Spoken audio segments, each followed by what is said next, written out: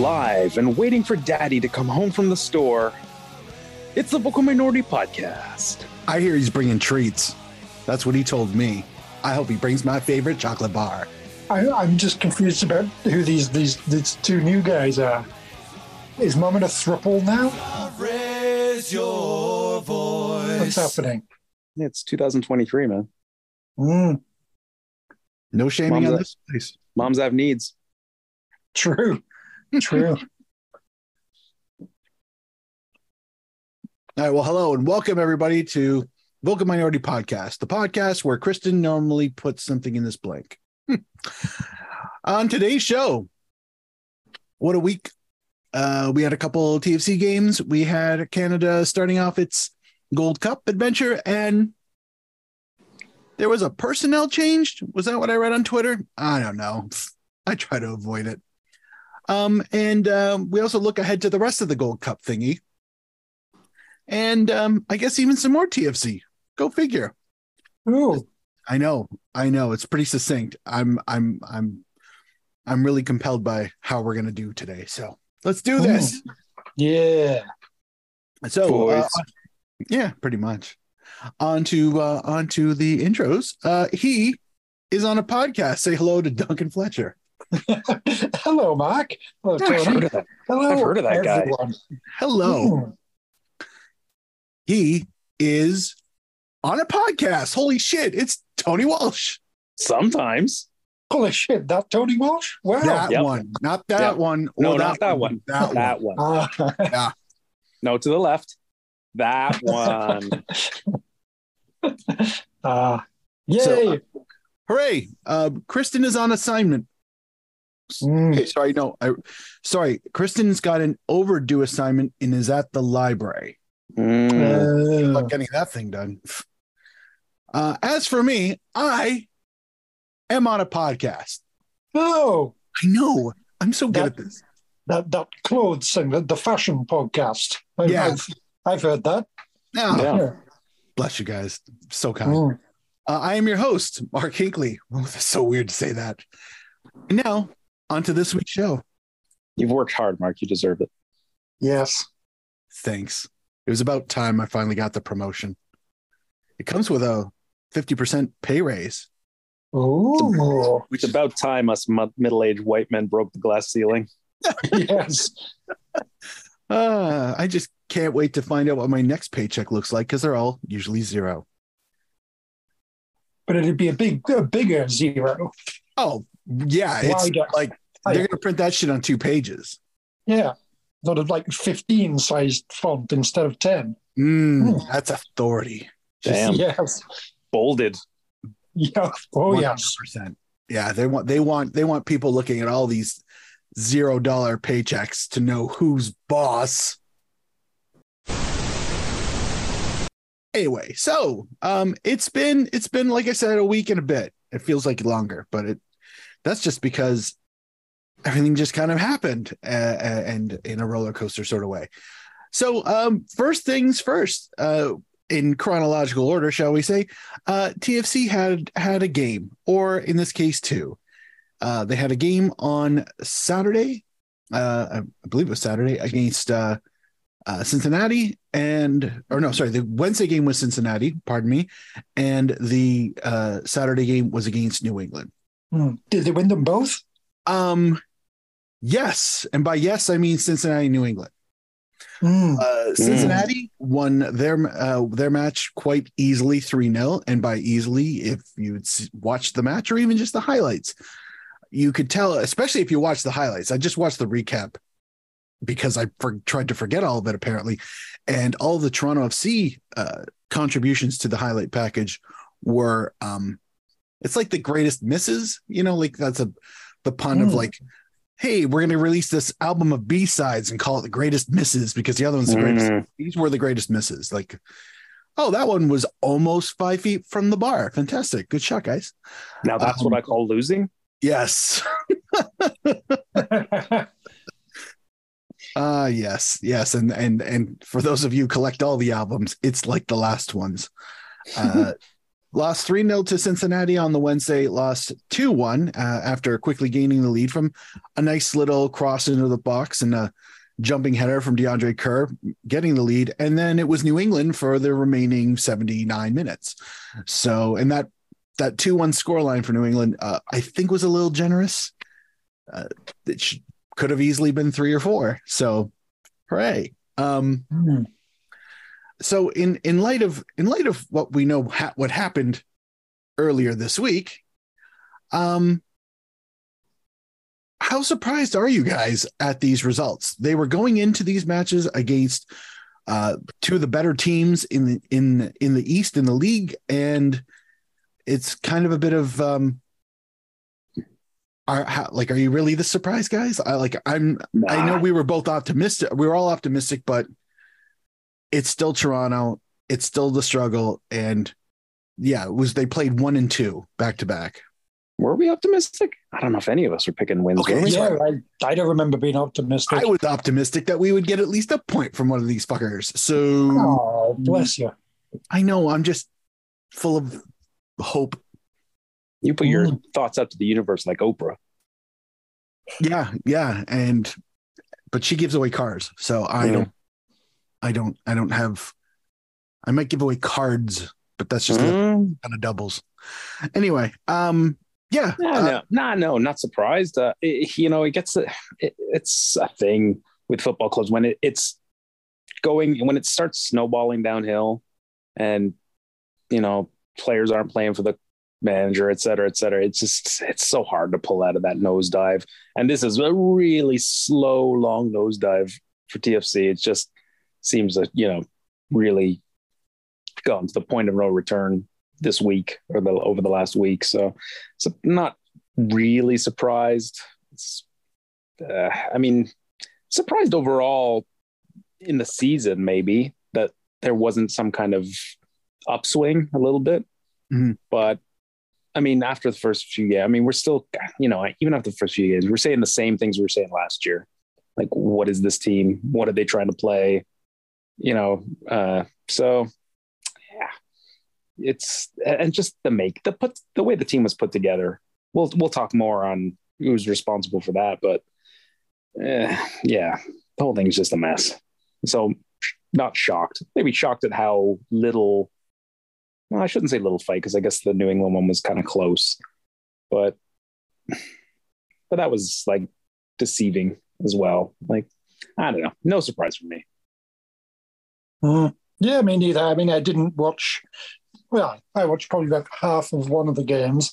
And then, the New England game was on while I was in a bar doing other things. Yeah, I'm not surprised at all, really. Toronto are clearly not a very good team right now, and apparently sort of Cincinnati and New England there. And yeah, there's nothing about Toronto's recent form or sort of attitude or general vibe that suggested, oh, yeah, maybe they'll pull off an upset. It's like, yeah, no. That's just not the kind of team we are right now. So, yeah, not surprised at all. Yeah, again, my naivete, my optimism, I don't know what the fuck I was thinking. Honestly, apologies if anybody placed a bet based on Mark's optimism. Anyway, completely obviously overlooking or forgetting when I made any one of those slightly positive predictions, Cincinnati hasn't dropped a single point at home all season, including to most recent match. And New England hasn't lost a game at home yet. So going up against a team that hasn't won on the road, that was a heck of an ask. I couldn't help but think, like, watching both of those games, it felt like with Cincinnati, they hadn't done the head drop, I give up, as much as they were playing kind of angry at near the end, like just like not angry getting into fights, but like trying to put their foot through the ball type thing. And it wasn't until the second goal in New England that it looked like they had like started dropping their heads over everything, giving up. Like just body language was that was the thing that kind of resonated. Like some players kept fighting throughout the game, but you could see that it was a domino effect. It was affecting everybody at different times. So I guess, is it fair to look at this and go, well, what did we really expect because we were playing two great teams? Or like, how much of this is their class over Toronto, and how much of this is Toronto's mediocrity as a air quotes cohesive side? Because they're not cohesive. They have moments, but let's be honest. Yeah, I'm not sure the results would have been all that different against many clubs in MLS right now, to be honest. I think it's more where TFC are at. And you know, you say the body language, because that's all you really got to read. Like there's I don't see a cohesion. I don't see a cohesion in the way the team is put together, period. Like from a tactical standpoint, but I definitely don't see it as far as like a team working together. So, and yeah, like I said before, it just seems not that all the players are trying to get the manager to lose his job or anything like that. Although I don't think, I would imagine wasn't a ton of tears.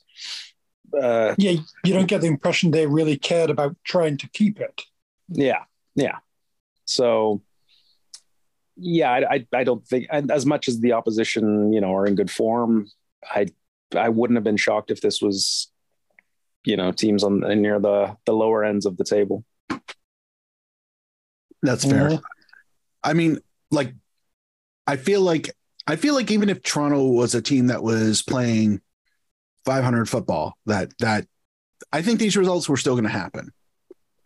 Like that's not just like, you're dealing with two teams that are damn near unbeatable at home. And it's not like you can't say it's the beginning of the season anymore. We are at 19 games played, 20 games played for most, if not all teams.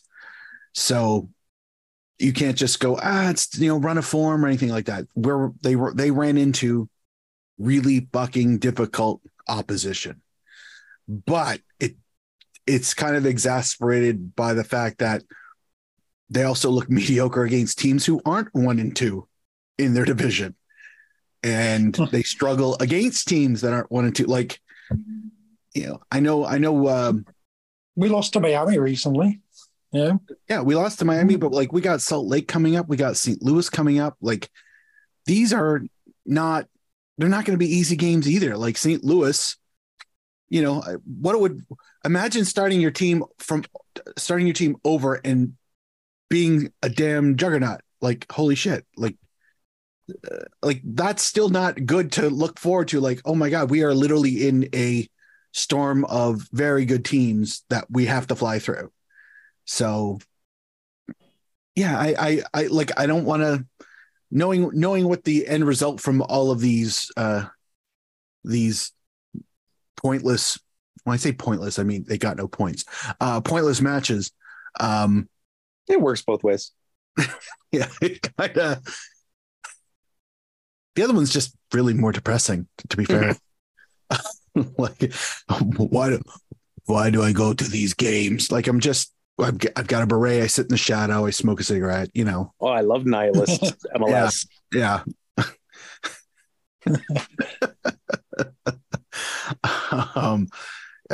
Look for my TFC third kit, which is a black turtleneck. Life has no meaning. San Jose Earthquakes. Yeah. So, is there can we take anything from this? Anything positive, I should say, from these performances? I mean, the kids looked like they were still going for it. They were the last ones to drop heads. I can honestly say, like seeing, I mean, Kerr was desperately trying to, I felt like, steal somebody's forward job permanently, as he should have, as he could have. Just like with hustle, just keep going, attacking, being in the right place, right time quite often. I keep wondering, when does the CJ Sapong experiment ever have an end? Because I'm good. Like, he got his goal that one time. Remember that one time he got his goal? Oh, good time. It's a good one time. But is it not our turn to get Kai Kamara yet? And can we not have him with Larry and Bernie? I don't know. I mean, I think that completes it. I think that's the missing piece where we go from this mediocrity to rocket up to fourth place, Yes. But just sneak into the playoffs and then win the whole thing. And it's all because we've been asking for Kai Kamara for like the last 4 years. Yeah. No biggie. What do we know? Apparently a lot, but let's not get into that.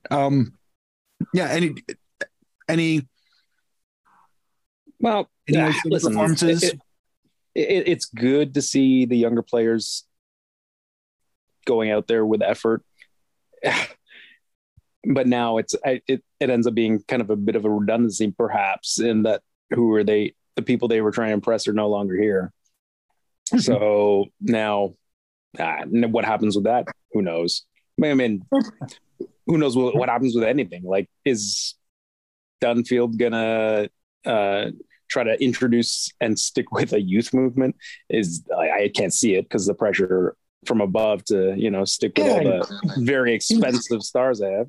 He was the under-17 coach. He'll know these kids like the back of his hands. He'll. I'm glad you said hand.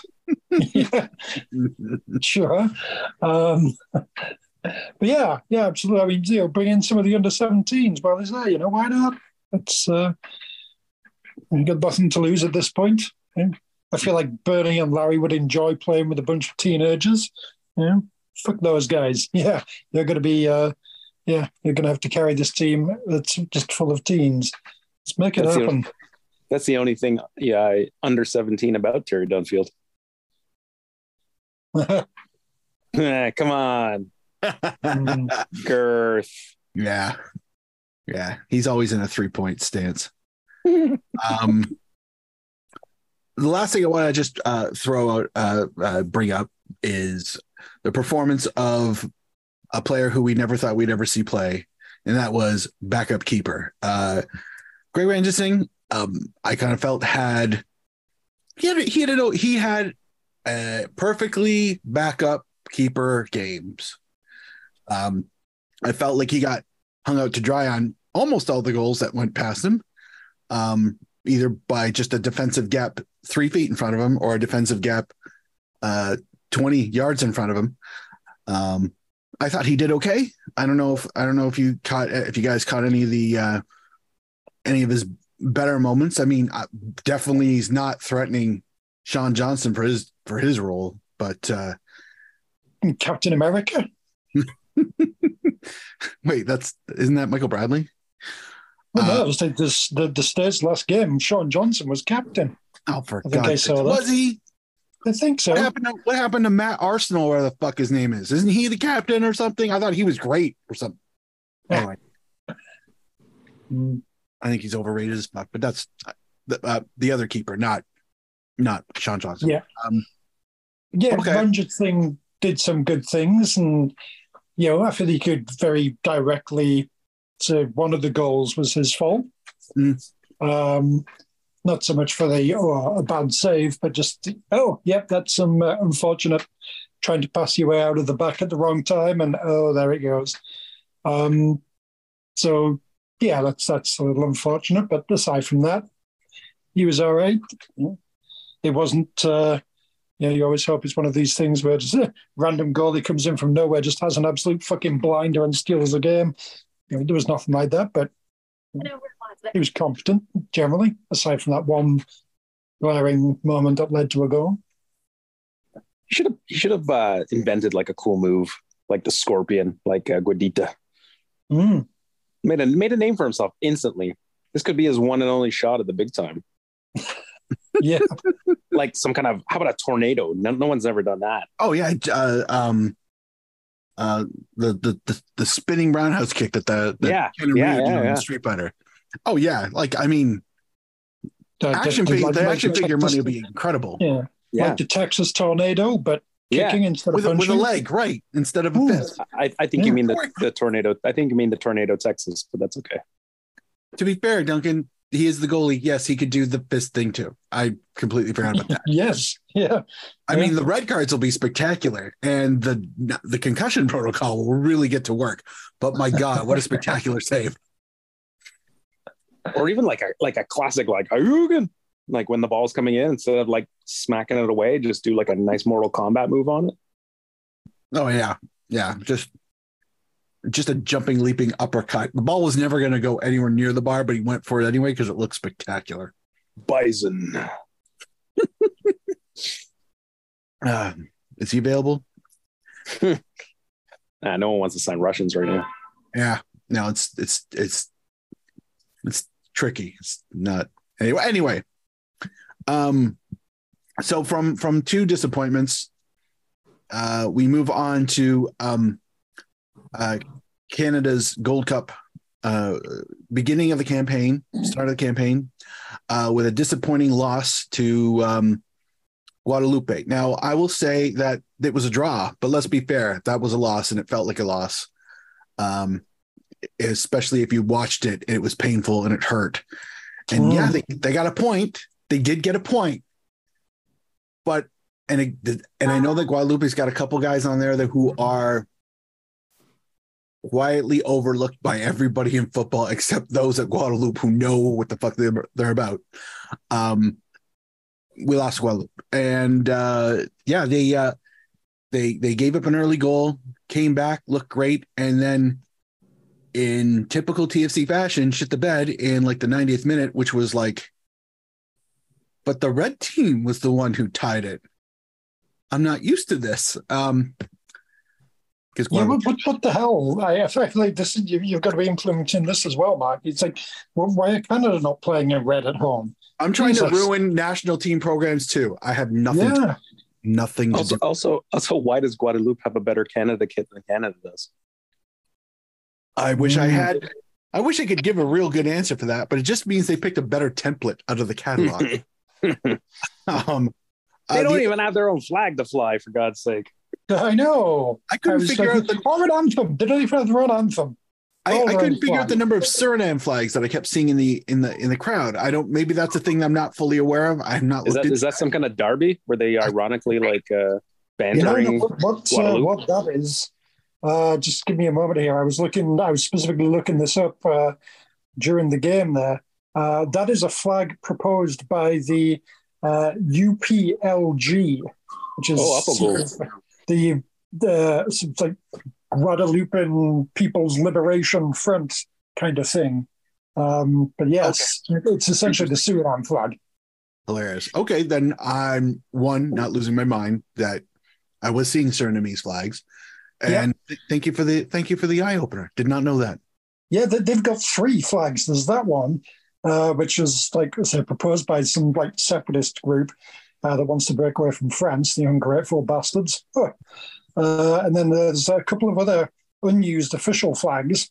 The same design. One of them's got a black background. One of them's got a red background. But it's like a sun and like something. I don't know, a plant of some kind, maybe, or something behind the sun, and then a few fleur-de-lises. And it's interesting. Guadeloupe vexillology is kind of interesting, but, they get stuck with just the France one for now. Boo. Are they Guadeloupean? Guadeloupeans? Guadeloupists.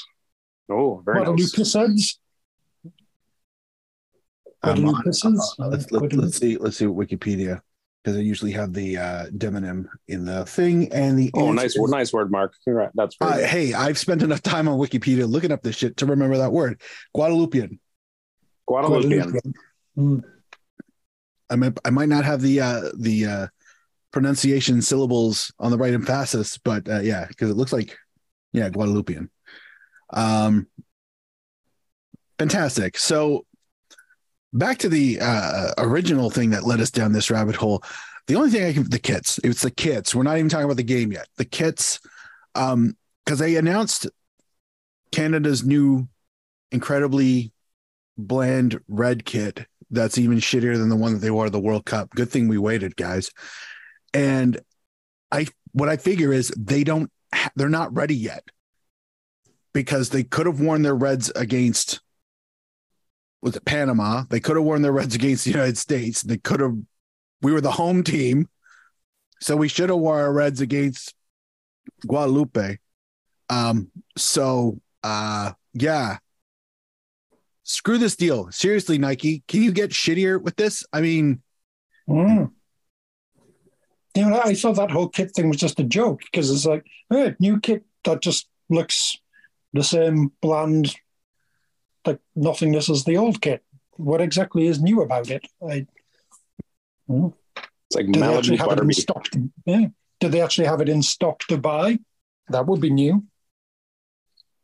and would you get it at a reasonable time rate or with what you want on the back? Because I've heard that's also been a thing.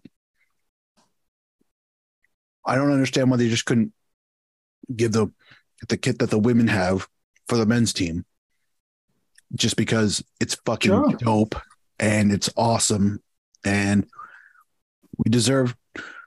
our programs, plural, deserve to all wear nice things. This is a kit rant. This isn't a sexism rant, I promise you. Why can the men not have equality with the women when it comes to shirts? Why do we get fobbed off with the crap when the women always get the good shirts? Why can't we be equal? To be perfectly fair, and I've thought this for many years, but I also believe this to be, if you play for the women's team of Barcelona, your shirt should look like the men's team. Sponsor notwithstanding, they should be the same shirt. I don't care. Why not the national team as well? I understand that it's different if you're going to have a really awesome shirt for the men and a different but awesome shirt for the women. Yeah, okay, you know what? No problem. But it's still regurgitated dog shit for the men's team and top shirt for the women's team. Like, I'm happy the women get it. I just, like, if we can't have something equal, let's just have that one, because there's also enough people who want the women's shirt in men's sizes anyway. And I don't know what that looks. Okay, this is turning into a different show that I podcast. I'm sorry. Back to the game, because the game. What I have my theories as to, I mean, it's not really a theory. I think it's pretty much well known as to how it all went wrong. What are your thoughts on this match as an entire performance? It was a good indication that Canada is not at a place where it can lose probably its at least like 6 best sort of like attacking sort of midfield type people and still look good. I mean, aside from that, the first half was just like nothing really going on at all. The second half looked better, and then we took this weakened team and weakened it even further by subbing off a bunch of the more experienced players, and unfortunately, right at the end, went wrong. Yeah. Nice for Jason Russell-Rowe to get a goal on his debut, but other end would have been better. Yeah, agreed. Overall, it's just like okay, Canadians need to sort of temper their expectations a bit, especially given that at least well over half of the ideal starting lineup wasn't there. That's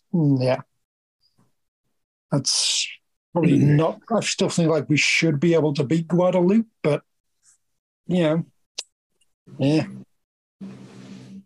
I mean, we kind of touched on it after the Nations League result. I hope I'm wrong. It feels like maybe the wind has changed direction a little bit on the program. I don't think it's anything to do with the outside mess that's going on with CSA and anything, but just, I don't know, it just doesn't seem to be clicking like it was a year or two ago. I don't know if that's just me. It just something feels a bit off, and I'm not sure what it is. And you kind of hope that, I mean, I understand the demands on the players and having to return to their clubs soon to prepare for next season, the European players specifically. But you kind of want to see them make a real run at this tournament to see kind of, if not to win it, but to see where they actually properly stand in CONCACAF. Like, you can't fluke the World Cup qualification. No. Yeah, that's a long ass, journey. Yeah. So I wouldn't say that by any means, but it wasn't a long time ago, but it feels like a long time ago. Want to see, it would be nice to see where they stack up against at fairly full strength, if they could, against, their peers in the group, to see. I mean, I know obviously we already qualify for the next World Cup anyway, but you don't want to show up at that World Cup and have a performance like we did, in Qatar. So I don't know, just I guess I'm more interested to see how they look when they're at full strength again. But then again, by the sounds of the economy of the CSA, we might not be seeing them play too many competitive matches as a big group. True. Mm-hmm. Is this? Yeah. Do you guys feel that this result is more of the fact that we were just missing those 6 to 8 players who, let's be fair, are more premium names that are usually on our senior men's national team? Or is it a case of this is just Guadeloupe? How bad could this be? Yeah. Like it didn't help that the first team. So it's most of the players who probably would have the most impact weren't available for whatever reason. Sure, that had an effect, but at home to Guadeloupe, Canada's B+ team needs to be able to take care of that match. mm-hmm. Mm-hmm. Yeah, they should still be able to beat Guadeloupe. I mean, you look at just the difference between how they played in the first half and it's like how they came out at the start of the second half, and I was like, no, well, holy shit, what's going on there? There was a big difference there. So you kind of look at that and say, well, yeah, okay, that's how we should be able to. So, maybe it was a little bit of a, they weren't really up for it, and then at a halftime team talk. But like you say, feels anyway a bit disappointing that they couldn't get things together and just be sort of really going for this, and decided to, I guess, the Nations League was where they really sort of went for it, but even then it didn't come together. So yeah, like I said, the whole World Cup qualification thing kind of feels like a long way away. It's they just got sort of lightning in a bottle, however you want to say it. It's just that they had a specific goal and things sort of really worked out. And it was even a little bit before that. I mean, you can look at the 2021 Gold Cup. They very nearly beat Mexico in their semi-finals, or at least very nearly tied with them and all that. And it had kind of been building for a while. But yeah, I feel like it's been a while since there's been any kind of, holy shit, Canada looks really good and better than you'd expect. It's since you actually sort of clinched the World Cup qualifying. It's kind of gone downhill a bit since then. And, is a lot of that just due to the, shit that's going on in the background, and they feel sort of unrewarded, and, like they went through and they committed to this like long sort of multiple trips back and forth, like qualification process, and then just, as soon as if like they just didn't get rewarded for it, and so they're a little less motivated now. I don't know. Yeah, but, I'll say this without sarcasm. Have they played a good match since the match they qualified in? And I thought they played well against Belgium. Okay, yeah, that's true. Yeah, that's a fair point. I'd say that Nations League qualifier against Honduras when they're like 4-1 up at halftime. That was quite good. Okay, yeah. But that's fair. Those are good points. Yeah, the only thing I just kind of listen. It can all be erased with a big bounce back. So it depends how they get off the mat after that and see through the rest of this tournament. They could turn, turning it around is a big part of how you deal with the loss, or not a loss, feels like a loss, but a draw. But so if they turn it around and do something potentially special in Gold Cup, then all this is forgotten easily. The only thing I feel, listen, these things happen in CONCACAF with the teams, especially the Caribbean teams. They have these matches now and again. I just kind of thought that as a program, Canada had gotten over that be shocked by the minnow phase, that we really were putting those teams to the sword, you know? Mm-hmm.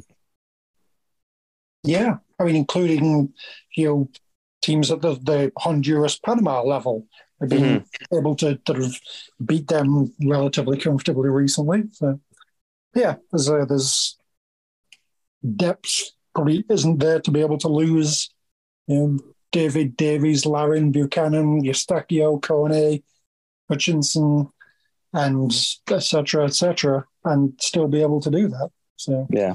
I mean, reading them off like that is very, it illuminates the conversation, really. I mean, name me too many national teams who could lose that many of their core group and have a good performance, in any confederation. Not that many. Mm-hmm. Yeah, I think it's harsh to read too much into it, given that. I mean, all of those absences are disappointing and just kind of give me a little bit of a, just like, all right, well, we're just not even trying for this, are we? So why bother getting excited kind of feel? But yeah, given all those absences, it's a bit harsh to be reading too much into the performances.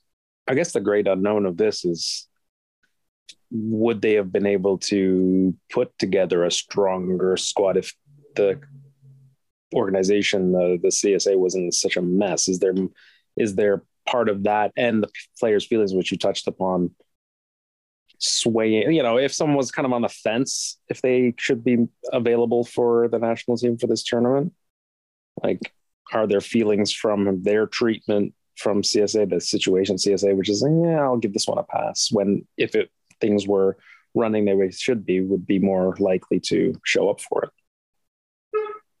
Yeah, quite possibly. And they obviously probably had their club's request. It's last year was a long year. You really should get a bit of rest. And maybe if they were full of fucking love and of appreciation in both directions and feeling rewarded, they'd say, "No, fuck you! I've got a chance to win this trophy. I'm going to go and play for Canada to win this trophy and whatever." Maybe some more of them might have made that decision, but that's pretty much how that's my attitude, my approach to this, same as Dunk. Like, if going for everybody to show up for the Nations League semifinal and final, it's the semifinal and the final. Why not? There was a payday to win it. It's right there. You know what I mean? Like, it was a shorter path for those guys who may have been disgruntled to travel to get to the extra rewards, trophy, money, glory, sure. But this is a whole new thing, and I've done a lot this year for this country, for this national team, and they're kind of pissing me off. And like the whole idea of like them saying, we're going to take the summer off here, have fun, guys. It makes sense, but also too, I wouldn't be terribly surprised if there wasn't too much resistance from Herdman and the CSA, in the sense of, well, maybe this is a good time to get some meaningful minutes for the fringe players, and like let that be like a camp in itself, where Liam Fraser and Dominic Zantor and all those guys who are like getting their first call-ups are going to get meaningful minutes, get some meaningful caps. And like, why not? Like, no disrespect to the Gold Cup, but if they're going to take one off, this is a good one to take off. After the previous 12 months, this is a good one to take off. Understand, no problem. We'll get them next time, guys. It's good. But I kind of feel, though, I kind of feel like the killer instinct did lack, even with an entirely different roster of, the starting 11 for this was not anything like the starting 11 versus the United States for the Nations Cup, Nations League, whatever that thing in Las Vegas was. The Leagues Cup. Leagues Cup, is that what it was called? Yeah, that's the one. You know what? It's just like bring back the Milk Cup, okay, and at least give it a name that stands out. Fairs Cup, the trophy to plastic bag full of milk. Oh my God, a milk bag, amazing.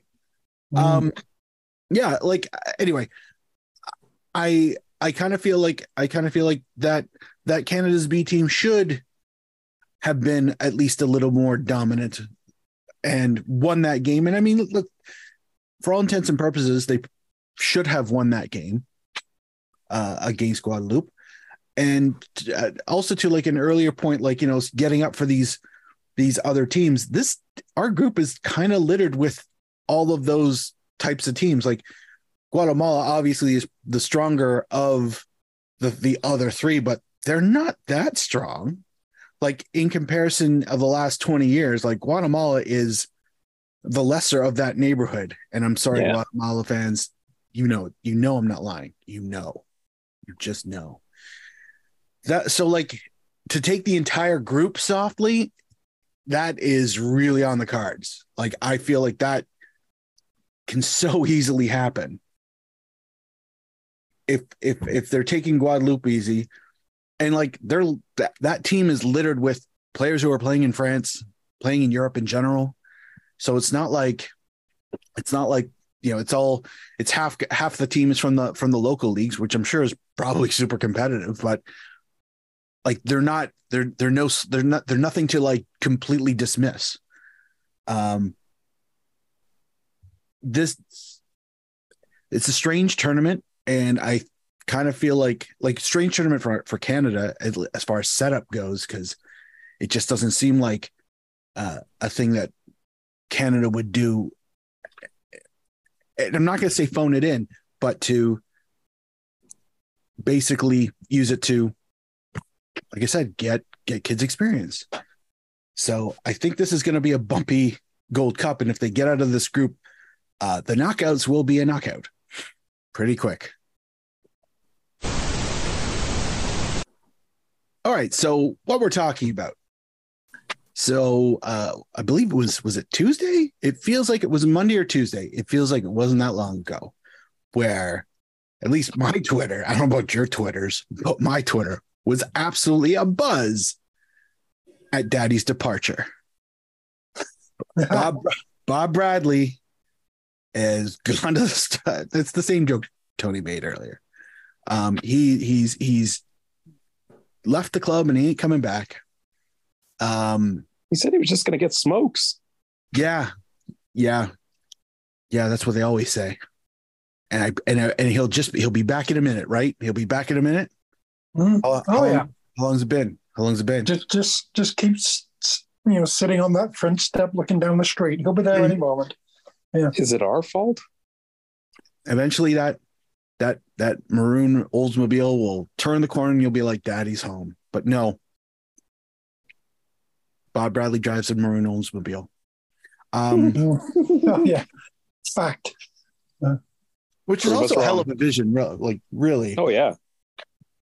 That's a solid automobile. So Bob came to the end of his rope, and they have announced that Terry Dunfield will be taking over as I guess interim head coach. Also went with Bob is technical assistant coach, technical director Mike Sorber, as we all remember him. Sorber. Yeah, you remember him from I think it was on Webster, was it? I have no idea. I picked the first 80s TV show I could think of. But he went with and so that effectively opened up two jobs, because Bob had two jobs. So Dunfield's the coach, and as much as we laughed at the position of player engagement. Hi. It turns out that's like 2 rungs away from being general manager. So Jason Hernandez was promoted from assistant general manager to general manager, along with the other announcements in the transfers. Damn. Super draft. Super draft. My voice can't handle doing this. It's you got to do it for. You have to do it for every rumor now. Every transfer rumor. Look, I hope next episode my voice will be back to not pre-sick sound, and then I can really go for it. You guys are doing wonderful, by the way. Like, feel free to just channel your inner Hernandez and just go for it, because I would appreciate that. And I know Kristen would appreciate that while she's writing her history paper or whatever the fuck it is. Anyway, so we have a new coaching and management regime, I guess. Is he a full-time or interim, Hernandez? It looks like Hernandez was promoted outright. No interim. Yowza. That's title attached to him. That's a bold choice. Does he wear ties to meetings? Half not. Windsor? Yeah. So I mean, is he now in charge of picking the next coach? Short list? I'm honestly though, I kind of feel like the way that coaching goes. No. The way that how prominent the role coaching is, while I'm sure he's got a big hand in picking them, I'm sure it's not just up to Jason Hernandez to pick a new coach. Given the drama that has endured. I mean, who knows? Whenever Michael Bradley gets back from his trip to Wales or wherever he was getting his badges, he might be slipping right in. Hello. Yeah. Sorry, Terry. Hello, I'm Welsh Michael Bradley. Coal mine. Catherine Zeta-Jones. Shirley Bassey. Shirley Bassey. Delightful. Aberist with. We really should have made a history ball our stupid. Yeah, I mean, obviously, Daddy was supposed to stay around, and then sort of Michael Bradley comes back and he's got his badges, and he retires in a year or two, and maybe does a year as an assistant coach, and then he joins in, and Dad's fully up in the general manager's box, and then Bradley's head coach, and glory obviously instantly follows because like the royal family. Yeah. And, by then, Michael's kids probably old enough to be like assistant coaches or something. At the very least, they can run TikTok for the team, you'd think. I thought they already had a Bradley doing TikTok for the team. What's that other Bradley? Yeah, what was it, Jeff? What's Uncle Jeff? Wasn't he in communications or something like that? Yeah, something like that. But who knows? I imagine there's is he still around? Bradley sounds right. Yeah. I mean, I guess Mikey needs all the babysitters he can get. Although, Bob's going to have a lot of time for that now. So, hey, Grandpa's here again. Do you not have a job, Grandpa? No, I don't. Go get me a sandwich now. Run. Yes. He's got the bread and the cheese at opposite ends of the kitchen. So they have to go it's like doing suicides, except in the kitchen. They're running back and forth and back and forth. Anyway, I imagine he's a delightful grandfather. Get off my lap. What is this, Italian sausage? Get it out of my face. I don't want pizza. If I ever have to look at a pizza again, God help me. I guess, all right. So I know we've arguably been calling for in various ways. Is he done? Was he done? Should he have been fired long ago? Is this the right time for Bradley Sr. to get ejected from the club? Should have been earlier. Giving him another game or two. Was it even a good idea at the beginning? I don't know. It's such a weird era. like it has been.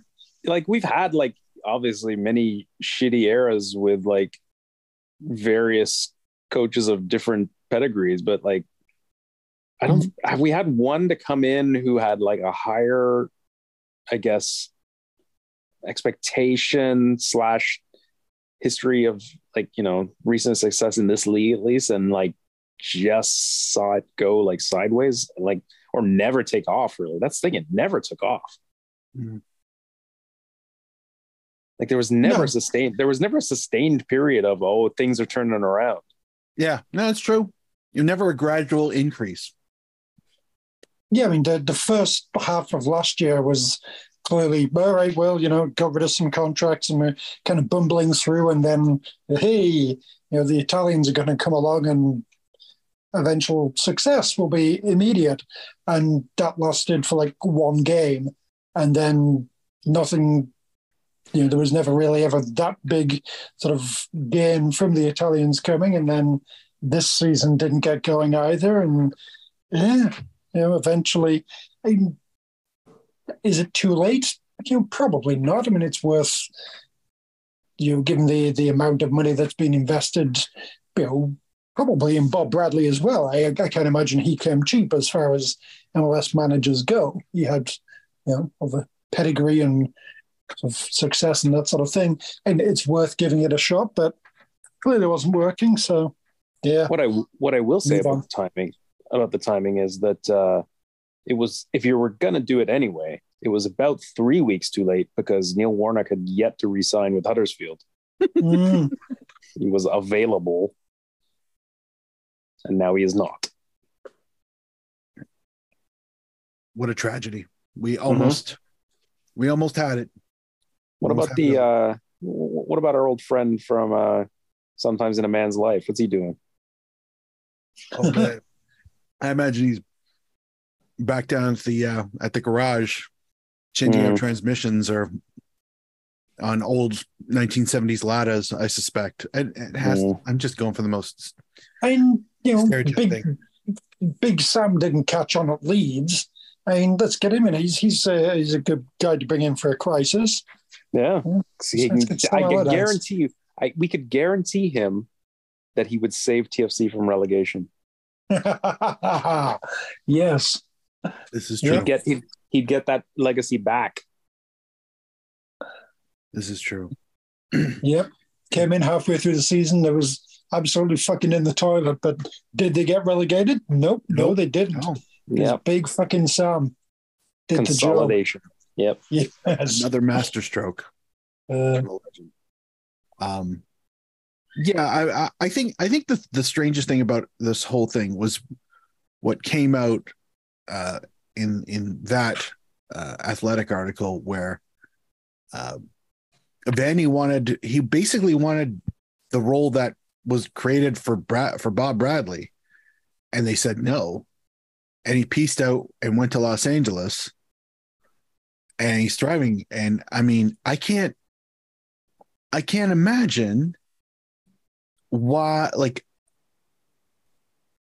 other than the fact that they probably had Bob lined up way before that, you know, Vanny had sniffed around looking for that whole package of control. How you'd say no to a guy who literally brought you a whole whack of trophies and nearly the one that was probably the hardest they'll ever try to get. Like, how do you honestly, how do you tell that guy no? And like what success has Bob had in the last 5 years that Greg didn't have? And and do you really have that little faith in the guy who got you to 3 finals, won one of them, over the guy who did he get Swansea relegated? I lost track. I don't know. I think he got canned before they got relegated. But okay. Yeah. But like, to me, he got Egypt to the World Cup, didn't he? Oh, no, not quite. But Egypt and World Cups don't really get along. No, they don't. That is a fun dive. The most dominant club or the most dominant country in African football has one of the most abysmal records at the World Cup, in the sense that they don't go that often. Anyway, it's like the Canadian women's team, the Olympics, the fucking Vikings, World Cup. Yeah, no, not so much. Yeah, no, yeah, it's kind of finals at most. Kind of like that. It's true. That's a fair comparison. But that's out of all the things that came out of that Athletic article, that was the one I was like, okay, I don't give a shit about all the other infighting and punching and drama and nepotism and all that. Like that, whatever. I'm sure that happens at not every club, but I'm sure it happens at a lot of clubs. It's just different things, and keeping it under wraps is just what you do. But like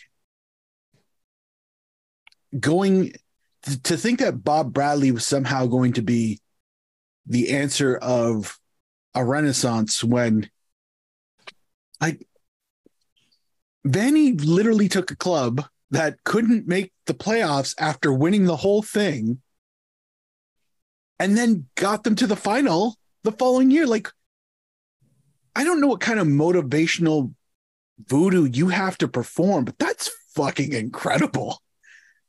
With a team that was broken down as that one, it was amazing.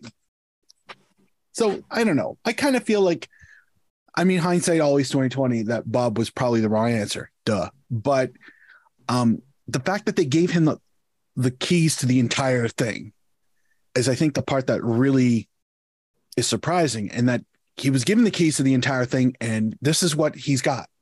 Like, this is the side he's built. Like, I'm really not that impressed. Like, on paper, individually, some of these guys are fantastic, but like how he could not have got them to just get their shit together in long enough to win more than 2 or 3 games is really like, I just don't understand how it went so sideways. So for such a sustained period of time, given that he can't go, well, it was the general manager's fault. It was him. So I don't know. Yeah, it's for 2 years, it seemed like a team torn between not knowing if it wanted to build a team for marketing or for tactical purposes.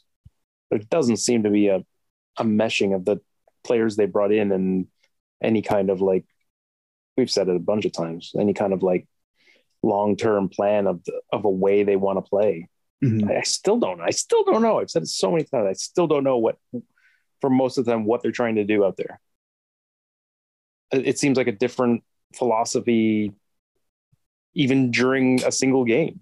It seems to change. Yeah. I don't know. It'll be a mystery why he may very well go on to another MLS club. I'm sure he'll get another shot somewhere and do just fine. And yeah, it will, like I said at the beginning, is, for me, it's just one of the strangest periods. Like, it could be funny in the past when we had coaches who were, almost like learning on the job or inept for one reason or another. Mm.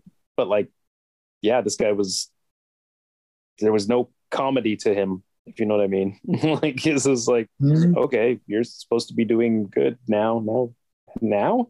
How about now? Yeah. Yeah. No, it's strange. But onward and upward, or at least onward anyway.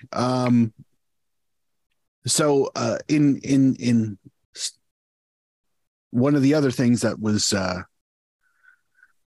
regularly brought up, I guess, with the announcement of said departures was the calling for Bill Manning to join them in the ejection process. Bill's still here. I don't know how much. Like, I still don't feel like he's to be blamed for as much as this. Like, it's his responsibility to hire the right people and get the right personnel in. And I mean, when it's not, it's also his responsibility to, get him out. And I know that a lot of supporters, shall we say, the more impatient ones. And if you're one of those impatient ones, it's not about you, honestly. But like, get rid of, sack everybody, as if that's the solution to everything. Like, I don't, this is North American sport. We don't have to sack everybody, for better, for worse. But I know to a previous point, I had the quote and I've lost the quote, but apparently during the press conference that Bill Manning had on Tuesday, and I'm paraphrasing, that he didn't know what style of play Toronto plays. He just, like, something along the lines of like of that. And I don't know if that's necessarily nobody does. Yeah. No, but thank you. If that's the part I was missing. Is that something that you could be proud of, just to say out loud, though? I mean, is he speaking on behalf of like the average TFC supporter, and I say the average, I'm not talking about people on Twitter or the people on social medias. I'm talking about everybody in the stadium, the average, the person who sits in like 106. Where's the fancy seats? Like, not the fancy seats, but the ones either side of the fancy seats. I would say that's probably the average TFC supporter. Are they like, do they know? Are they that versed as to the style that Toronto plays? Like, I don't even, anyway. I kind of almost took it as that, but also you could read between the lines and easily go, no, nobody actually, like, Toronto doesn't even know what style Toronto plays. Is Bill on thin ice? I think that's the question I'm trying to get to here. Is this one more rung closer to his departure, or is that just? Yeah, I mean, how many times do you get to hire people and see if they work? Sort of. Obviously, he came along with Bezbachenko and Vanny were still in place, and he seemed like things went well for a while there, and then eventually they sort of obviously left, and sort of Ali Curtis didn't really work out. Chris Armas didn't really work out. Javier, what's his name, didn't work out, but whatever, that was just a temporary thing anyway. Bob Bradley hasn't worked out. How many swings does a guy get? Is the question. I think presumably, we'll give him sort of one more, and whether that's Hernandez and Dunfield or Hernandez and somebody else, or exactly what it might be, I don't know.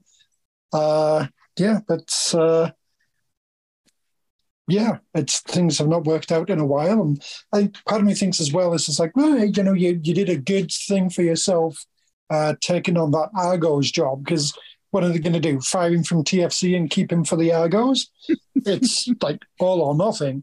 Does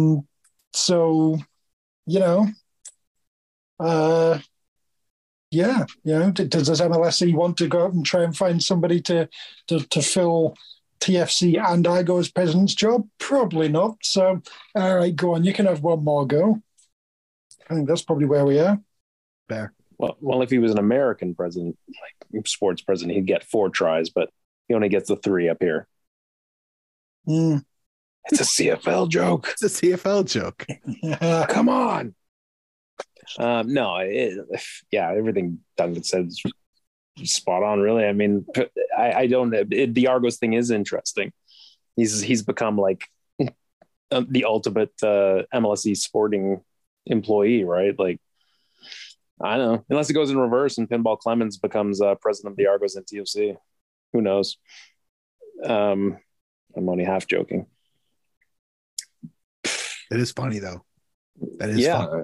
I mean, it's like, you're right that his job is trying to put the right people in place to run the club, but there's not a great deal of infrastructure. I'd say most MLS clubs, from the president to the GM. In other clubs, you have usually kind of a footballing brain trust in more traditional big clubs around the world. Here, it's pretty much, that seems like that's it, really.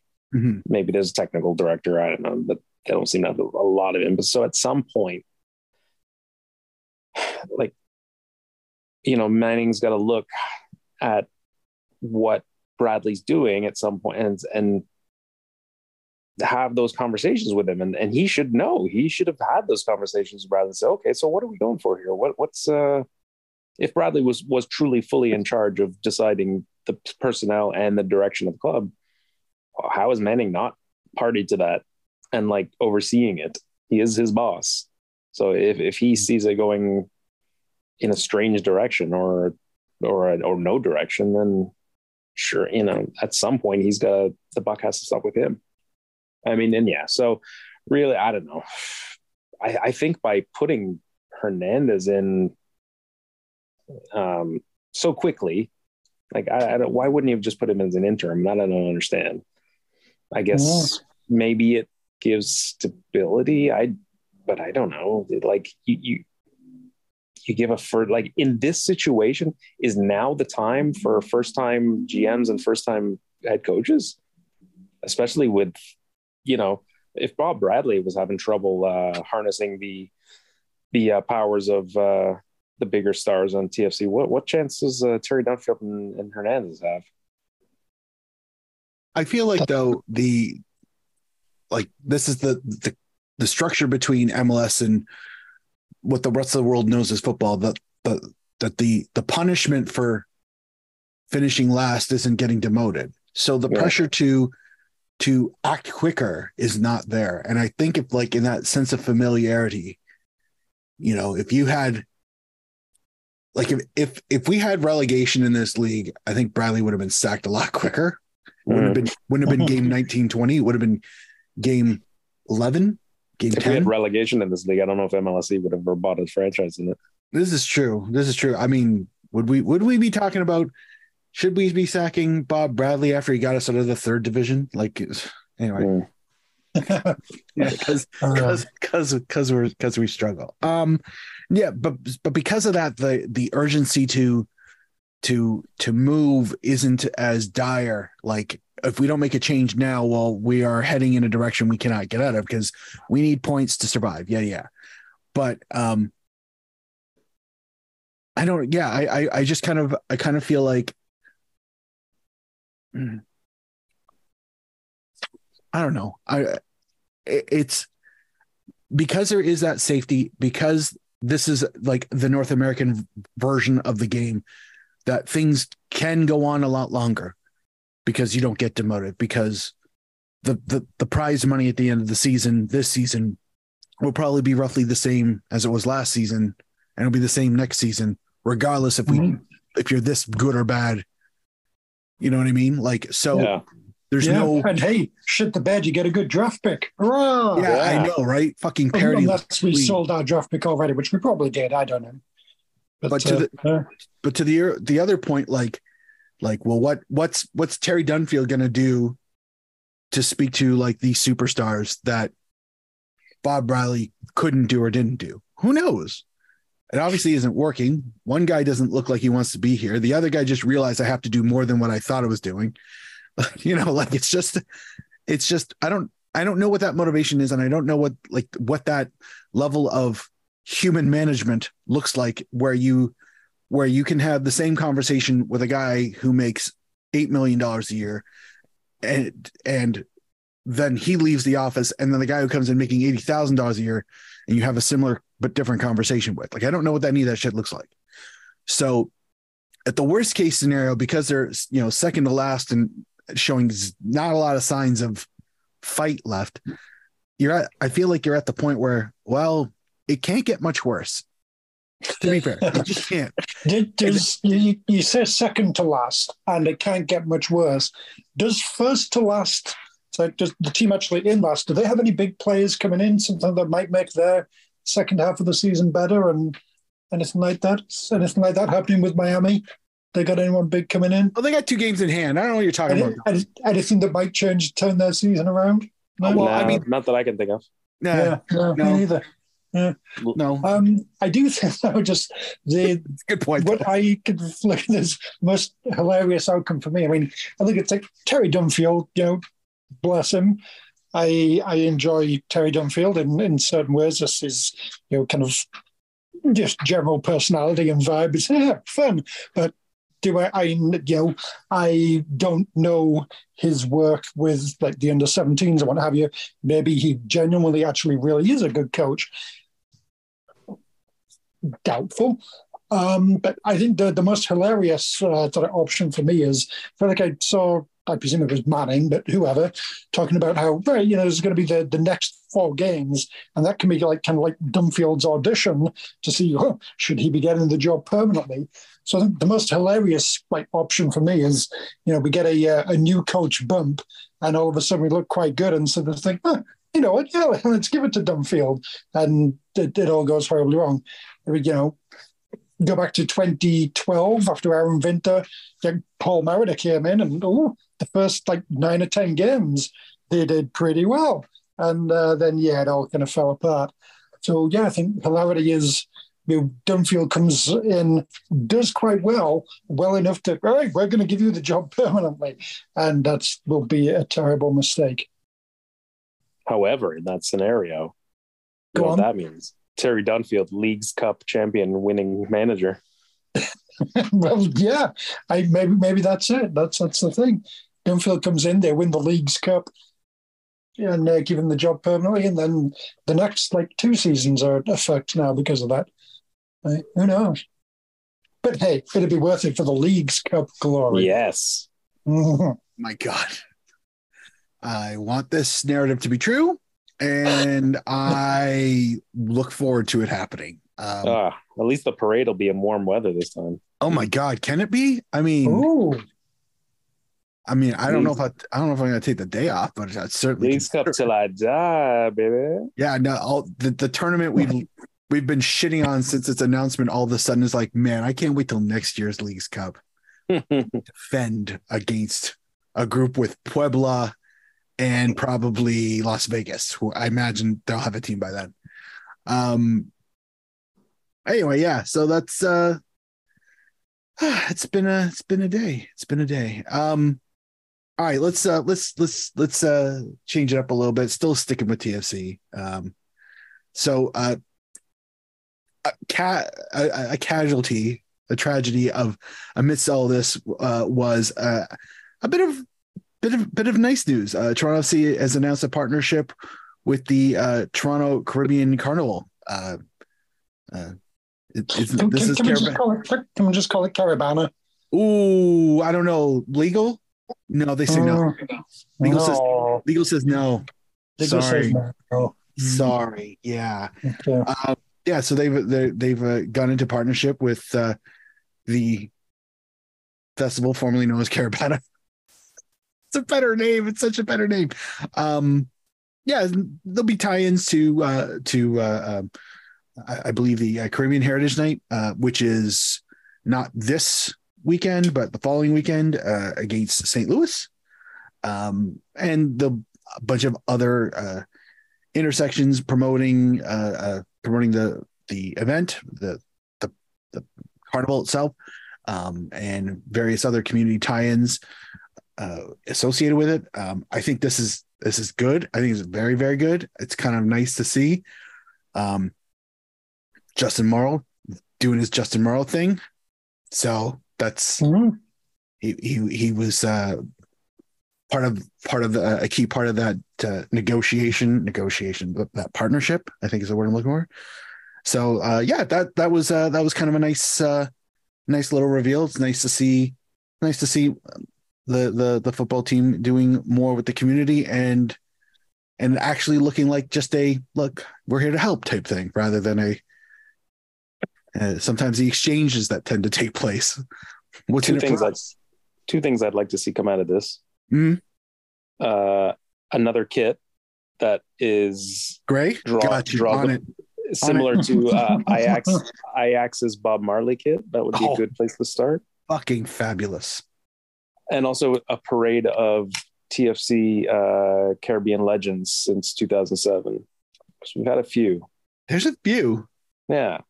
Starting with Colin Samuel. He hit home runs, didn't he? Mm-hmm. Yeah. He was Trinidadian, right? That's true. O'Brien White. O'Brien White. Yes.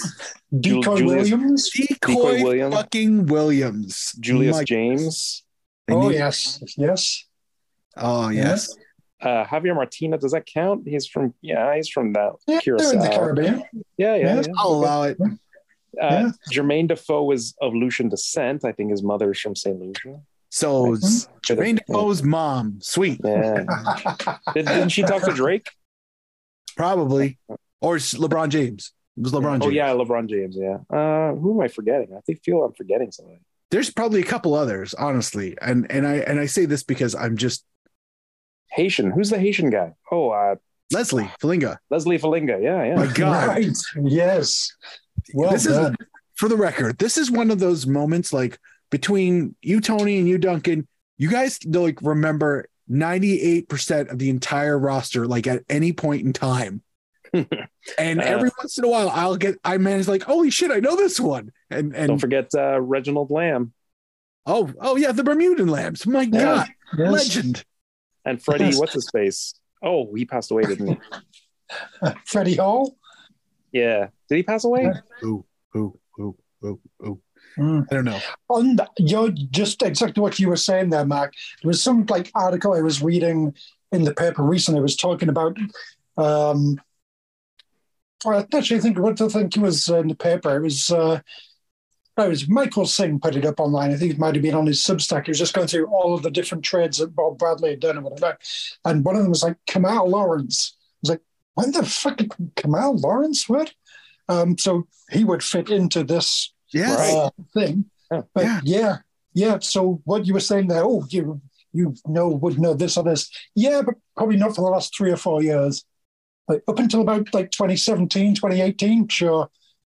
But the last few years, so many players. Holy shit, we had that guy. And Kamal Lawrence, he was one of them. He'd fit into this thing. And yes, Freddie Hall did pass away a year ago. That's right. That's right. Okay. Kind of talked about it. Yeah. But okay, so this is a float I could totally like get behind, 100%. Yeah. And I imagine it will never go this far unless they're residing locally. Let's be fair. But Marco Velez, fucking awesome. I know. I thought about him too. Do we count? Does Puerto Rico count? Do we count Puerto Rico? I don't. I'm not the one who's drawing the lines here. I'm not. Me neither. I just want to say this. I feel like Puerto Rico's in the Caribbean, isn't it? I mean, it is, but is it? This is not. This is not for me to call. This is not for me to call. I'm deleting this. I don't care. We're gonna edit this part out. I don't want to have any part of this. I don't want to get in a fight. I'm not here for this fight. I'm just saying, like, I would say yes. I would say yes as a geography person. Yes, absolutely. But I don't know where the lines are. I just don't know where the lines are. Okay. I feel like there's a pretty big, like, vibrant Spanish speaking, like, contingent to the Caribbean as a whole. Anyway, I think Puerto Rico can totally be considered. Don't forget Ashton Bennett, Jamaican. Yeah. Cool. Yes. Yeah. All right. So the debate. We'll save this debate for Kristen. Yes. She likes deciding who and who is on the outs. She is all about selecting. Yeah. One thing's for sure: Edmonton not invited. That's a third time she's done it to them. That's not. All right, so we'll keep with just to move along here. Tata Martino has been named Inter Miami coach. Sure. Yeah, why not? That's about the correct reaction to that news. Sure. It makes more sense than Phil Neville. So, yep. Oh, 100%. 100%. And anyway, the last thing, we're going to save this part for last because, it's been a light show. Let's be honest. It's been really light. Not a lot of serious discussion of change and doom and gloom. So Canada Soccer, bankruptcy? Question mark. Big boy pants. Yeah. Looking a bit threadbare. Yeah. There's holes that need darning in those pants. Honestly, the knees are messed up, not deliberately. This is not distressed thing. It's like no, they're just old and cheap and broken, and big boy pants not looking good. Canadian soccer moths have been eating at them. So I don't know who listens to our podcast and doesn't know that this is going on. So I feel like I got to just throw it out there. An interview with Rick Westhead from TSN, with Jason DeVos, interim secretary Jason DeVos. Like, they're really just going to give any guy the job? I mean, he's been worldwide search. Yeah. Oh yeah. Yeah. It stops at this street. He played for Darlington, Mark. He's qualified. Okay, but what side of the pro anti Jason DeVos side are you on, Dunk? Because I feel you're probably the most conflicted person on this between the big boy pants and the Darlington thing. So, like, which, like, are you pro? If you're pro, that's fine. That's totally fine. You're allowed to. I'm still good with Jason DeVos. Yeah. Okay. All right. Really? You're in the pants. I thought you'd be out of the pants, not in the pants. Yeah. Same. That's why I had to preface this. In a discussion that was conducted, or interview, it turns out that the finances at the CSA not the strongest situation, and that they are exploring possible bankruptcy as an option. It's a last resort, but they're considering it. And now question before we go on: if they declare bankruptcy, could they come back with a different name and a new badge and everything? That's a good question. I don't think it works like that. Damn it. But, didn't Australian football do that? Weren't they called Australia Soccer or something, and then they came back as like... Yeah, Australian Football Federation or something like that. Yeah, they were Soccer Australia. Yeah. And they rebranded as, I think, the AFF. Yeah. You were thinking it. You were both thinking it as soon as I said AFF. Last train to piss. But I mean, would we be able to rebrand as Canadian football? Yes, the Canadian Football League. League of Canadian Football. The World League of Canadian Football. I'm already bringing back the Montreal Machine. Yeah. So I don't know. Look, I know I've still got some of that Kickstarter money for the scarf loom. Sweet. So new tier. If we reach it, we'll put in a bid. So this fucking podcast can run Canadian soccer. If they're going bankrupt, I mean, can they not just sell off things at an absolute bargain price? It could be $10, and we get. Yeah. When it's time to redesign the badge, we're not going to do a contest. We're going to hire a fucking graphic designer, you cheap pricks. And we're going to make it green. Oh, fuck yeah. We're going to make it green. Great, surely. Well, okay.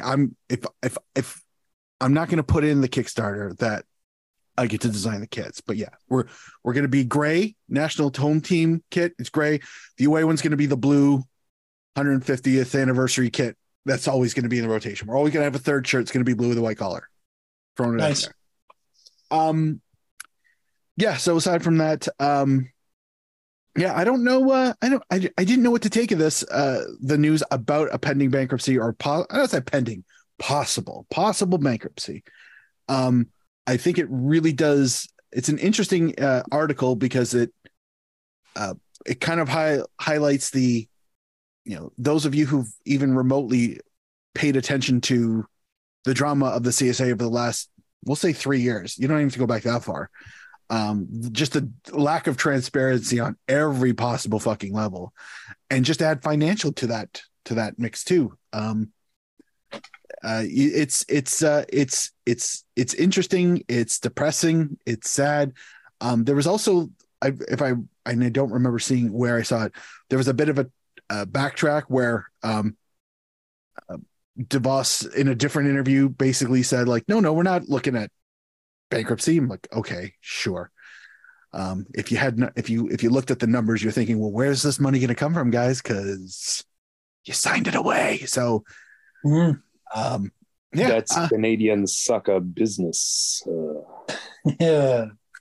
I feel like this was just like negotiating in public. I mean, like John Herdman has been doing this for however long. It's, we need to have longer camps. We need to be getting friendlies against big like nations and everything. And, where the fuck's the money coming from that? And obviously it's like the players want more money, and then the sort of women's team want equal sort of preparations and camps and like just performance money, that sort of thing. And yeah, again, where's the money coming from? I feel like this is like DeVos essentially coming out and saying, all right, we don't have the money for this. We just don't. So maybe you guys need to shut up and be a bit more realistic or something. Do I think, we're looking at bankruptcy as a realistic thing? No, but, let's have a bit of a public negotiation kind of thing. It's just, this is, rather than, all right, everyone's always coming out and saying, we need more money, and the CSA just kind of keeps quiet and does nothing. Now, right, here we go. We get the CSA saying, no, we just don't have the money. So that's kind of how I interpreted that whole article, really. It's not as the bankruptcy as a serious thing, but it's just like, all right. We generally, for various reasons of incompetence and signing things away, they just don't have the money. So where's it coming from? The other option is, rather than it being telling the players to shut up, it's hey, let's put this out there. And if more money comes from the government, would that get taken up by CSB, or does the CSB just like sponsorship and TV rights and everything? Presumably if they've decided, all right, well, we can't make any money from this, can they just be given, all right, well, here's a few $1 million every year from the government, same as, own the podium and all those sorts of things that the government funds. And maybe it's a pitch for that. Maybe that's some kind of money that the CSA could actually keep and use, rather than have to give to CSB because they signed it away. There. I think like the negotiating in public, that seems to be the most reasonable. Like, this is why this interview is even taking place. This is why this information is even getting out into the public. Like as you've outlined it, it's like, yeah, that makes a crap ton of sense. It's just another negotiation tactic. So, if they do go bankrupt, if it's a long protracted thing, I really do hope it lasts a long time, right around till about May 26, so that we can be the first country to host a World Cup without a federation. That's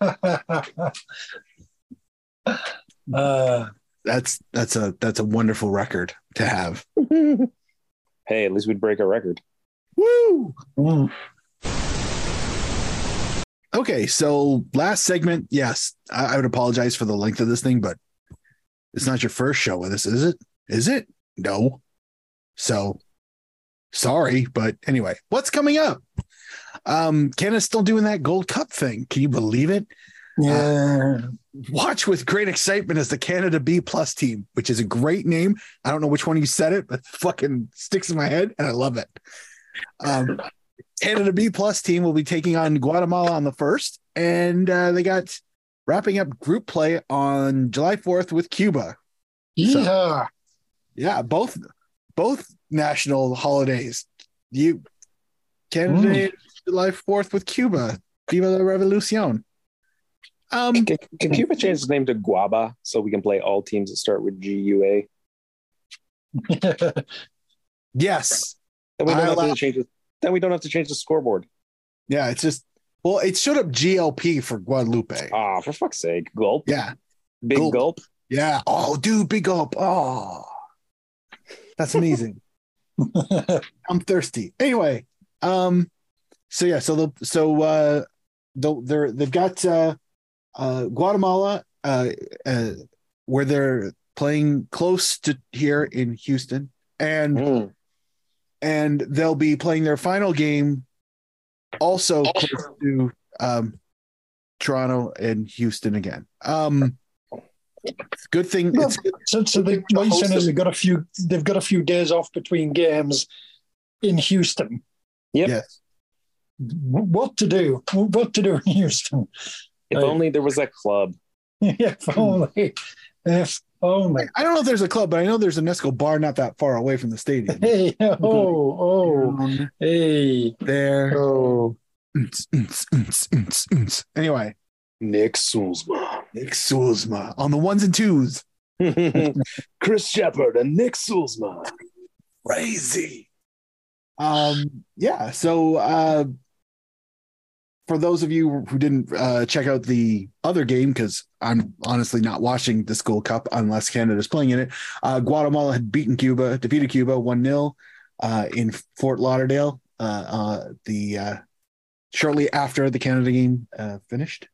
So currently it stands Guatemala's at the top of the group with a whopping 3 points, and then 1-0.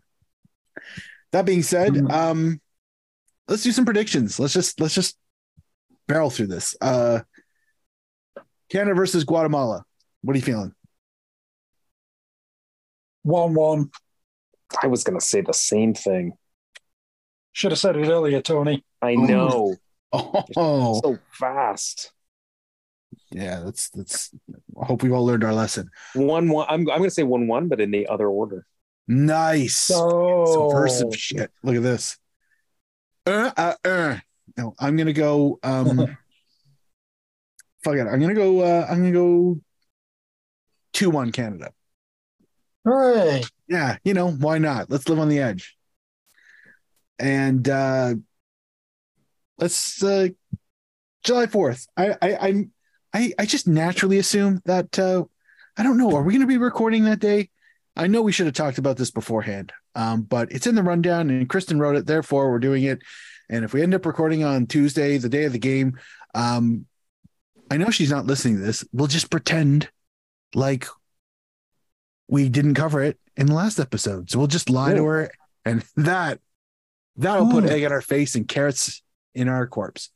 Corpse? Yeah, because she's going to kill us with carrots. Damn, son. Yeah.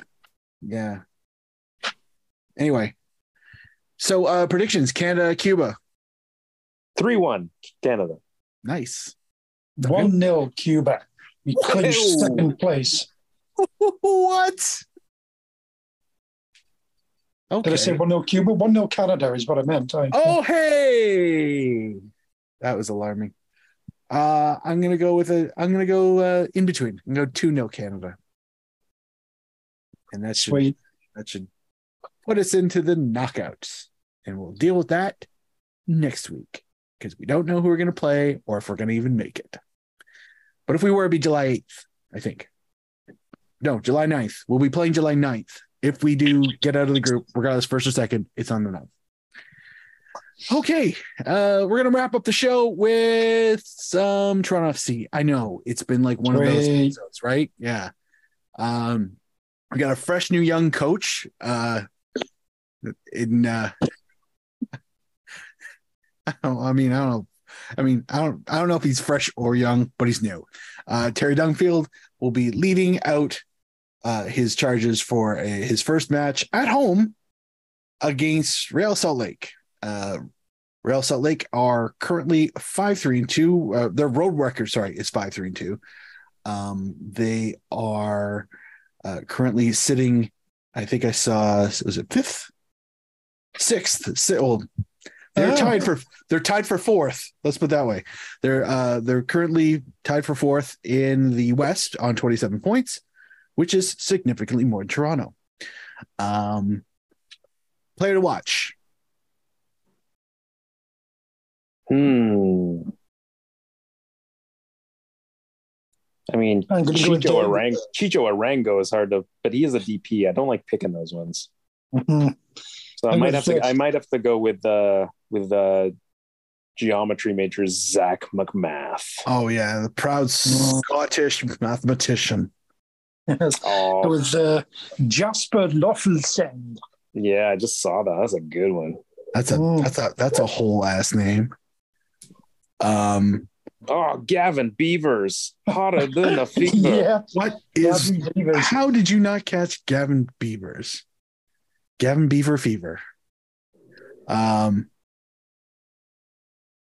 Oh God, it's not Stephen Caldwell. Oh, it's not Adrian Brody. Oh, I know. these first I fucking know. names are ruining everything. Just like we're so close to having real fun, guys, but no, we gotta have a different normal ass name. Yeah, okay. So I'm just gonna be glad to be here. Sorry, Justin Glad is his actual name. And that is hilarious to me. Justin is spelled Justen. Oh, What's up with that? What the fuck is up with that? Anyway, you know what I like about this team? Number 3, number 4, number 6 are all named Brian, and none are spelled like Brian. With that Brian, guy's got an extra A. Yeah, There's a Y. Saying Brian being the traditional, I guess, Anglo-Saxon Brian. Yeah, there's a Brian with a Y, a Brian, like you said, with an extra A, and then a Brian with the AYA. That's is incredible. Yeah. Fancy. That is above board fancy. Yeah. Yeah, that's good. Too many Brians, none of them correct. On the dance floor. Yep. Too many Brians on the dance floor. Oh, they have a Cuban. Go on. Sandwich, cigar, Chang. Natch. Yep. And it's Michael, also not spelled typically. No. Is that? I mean, even Zach isn't spelled right when you think about it. They've got a bunch of names that are spelled Eric with a K. Elijah with an I. That's often an E to begin. Everyone right? knows you spell Eric with a Q.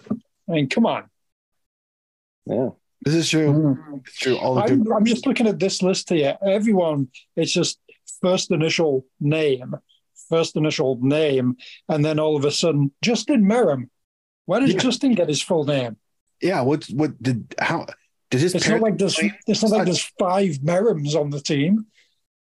You could have easily put J Merrim. We'd know who you're talking about. It could have been anyone. Could have been anyone at all. Diego Luna. I love that guy. Rick Rubin. Oh, it's Rubio. God damn it. So close to being fun. Rubio Rubin? Rubio Rubin. Yeah, I mean, that's kind of fun, Mark. Yeah, it is. But the most important thing is their equipment manager, Randy Butts. Seriously? Uh-huh. Did I not have a conversation with somebody about Randy Butts? Hold, please. No, sorry. I stand corrected.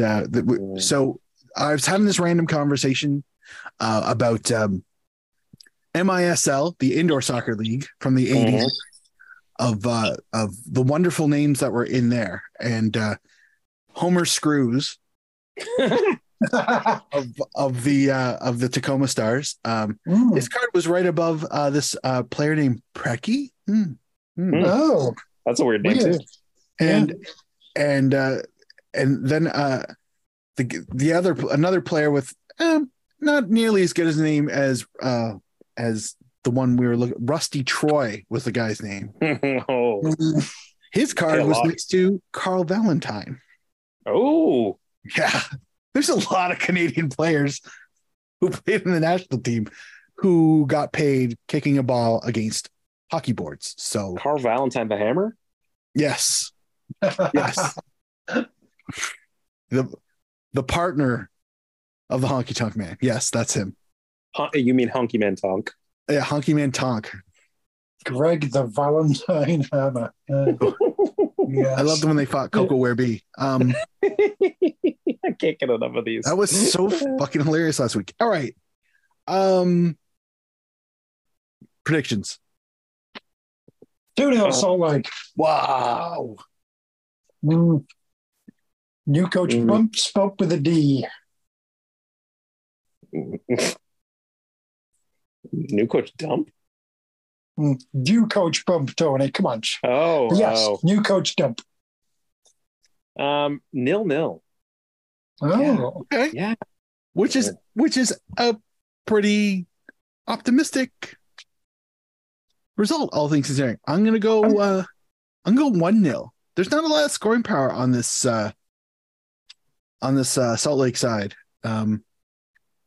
So I just kind of feel like that would be if there was a time to take advantage of there's a lot. Sorry, when I say there isn't a lot of scoring power, there isn't like one player who's super dominant, but there's at least 10 players who've gotten on the score sheet this year. So it can come from anybody. It's just a matter of if it comes at all. So don't forget, Apple subscribers, you can choose the Butts cam. Just simply to follow Randy Butts wherever he goes during this match. See, worth it. You thought it was just Ted Lasso? No, now you get Butts. Yeah, extra Butts. The over/under on Butts. Over Butts. Well, like putting butts in seats since 2000, whatever. Oh, that's nice. All right, gentlemen, let's call it a show. Let's call it a show. Right. That's a show. Yeah. Thank you everybody for listening in. And probably Kristen will be back doing a better job than what I was just trying to do. So thank you for your patience. No. That was a solid show. You don't have to. Yes. You don't have to, guys, but thank you. You know what? You can follow, if you want to follow some good Twitter, you can follow him at Duncan D. Fletcher. He's good Twitter is not something you're going to get there. I'm barely on that thing anymore. I am at least actually there. That's something. But not so much. Anyway, hello. If you want some good Twitter but corporately branded, at Vocal Minority CA, he's rocking that one. It's Tony Walsh. Tony. That's not me. I'm just work. I'm the janitor. I look over the people who press all the buttons. I bring them coffee. They're good kids. You're the Jim Brennan to the tweeters. I keep their Randy Butts in their seats. Nice. You follow Kristen, probably the most active of the three of us, to be honest. Oh yeah, at Case of Knowles, everywhere on the internet, the entire internet. And this is where I do my spiel, which is thank you to everybody who continues to support our podcast via Patreon. We sincerely appreciate it. Tony did a bunch of shirts. You can find those on our Zazzle shop. Find the link to that on our website, vocalminority.ca. I'm a little behind on the YouTubes, to be fair. My video editor was not being my friend. It has crashed a few times as I'm trying to render these things out, but I promise to catch them up. If this is a thing that you are still interested in using, it's also just good for us to have it up there. It's all good. And you can follow me at KitNerdMark with a K, not a Q. Still, we're doing that bit. Forever. It's a lesson to never have an awkwardly spelled Twitter handle at first and then changing it. That's on me. Anyway, until next. Oh yeah, sorry. Go ahead. Yeah, no, I was just saying maybe would have given up on it, but then Eric Zavaleta came along and things spelt with a Q not a K. Clearly very valid. It might actually be a thing. Yeah. No, so okay. It's very necessary to really select that every time to make sure people know. I forget that fact quite often. Thank you for your service and bringing that back to the forefront. I appreciate that. Thank you to Eric Zavaleta more than anything. Thank you for all of your Guatemalaing since you've been there. I don't even think he is. Is it El Salvador, I think, is it? I don't know. Or was it El Salvador, not Guatemala? Jesus. That would explain why he's not in Guatemala. But there we go. There's another fucking Caribbean legend, Eric Zavaleta of El Salvador. That's more Central America, isn't it? That's Central. Yeah. Okay. Nice try. Yeah. Well, one of these days, I got ahead of myself. Didn't think it through. That's fine. Hey, we did forget Tyrone Marshall though. Oh, Tyrone Marshall. Yes, well done, Tony. Yes. one of these days I'll remember which Central American country Eric Zavaleta plays for. So I've got work to do. Anyway, until next week, Toronto, Canada, the world, get used to it.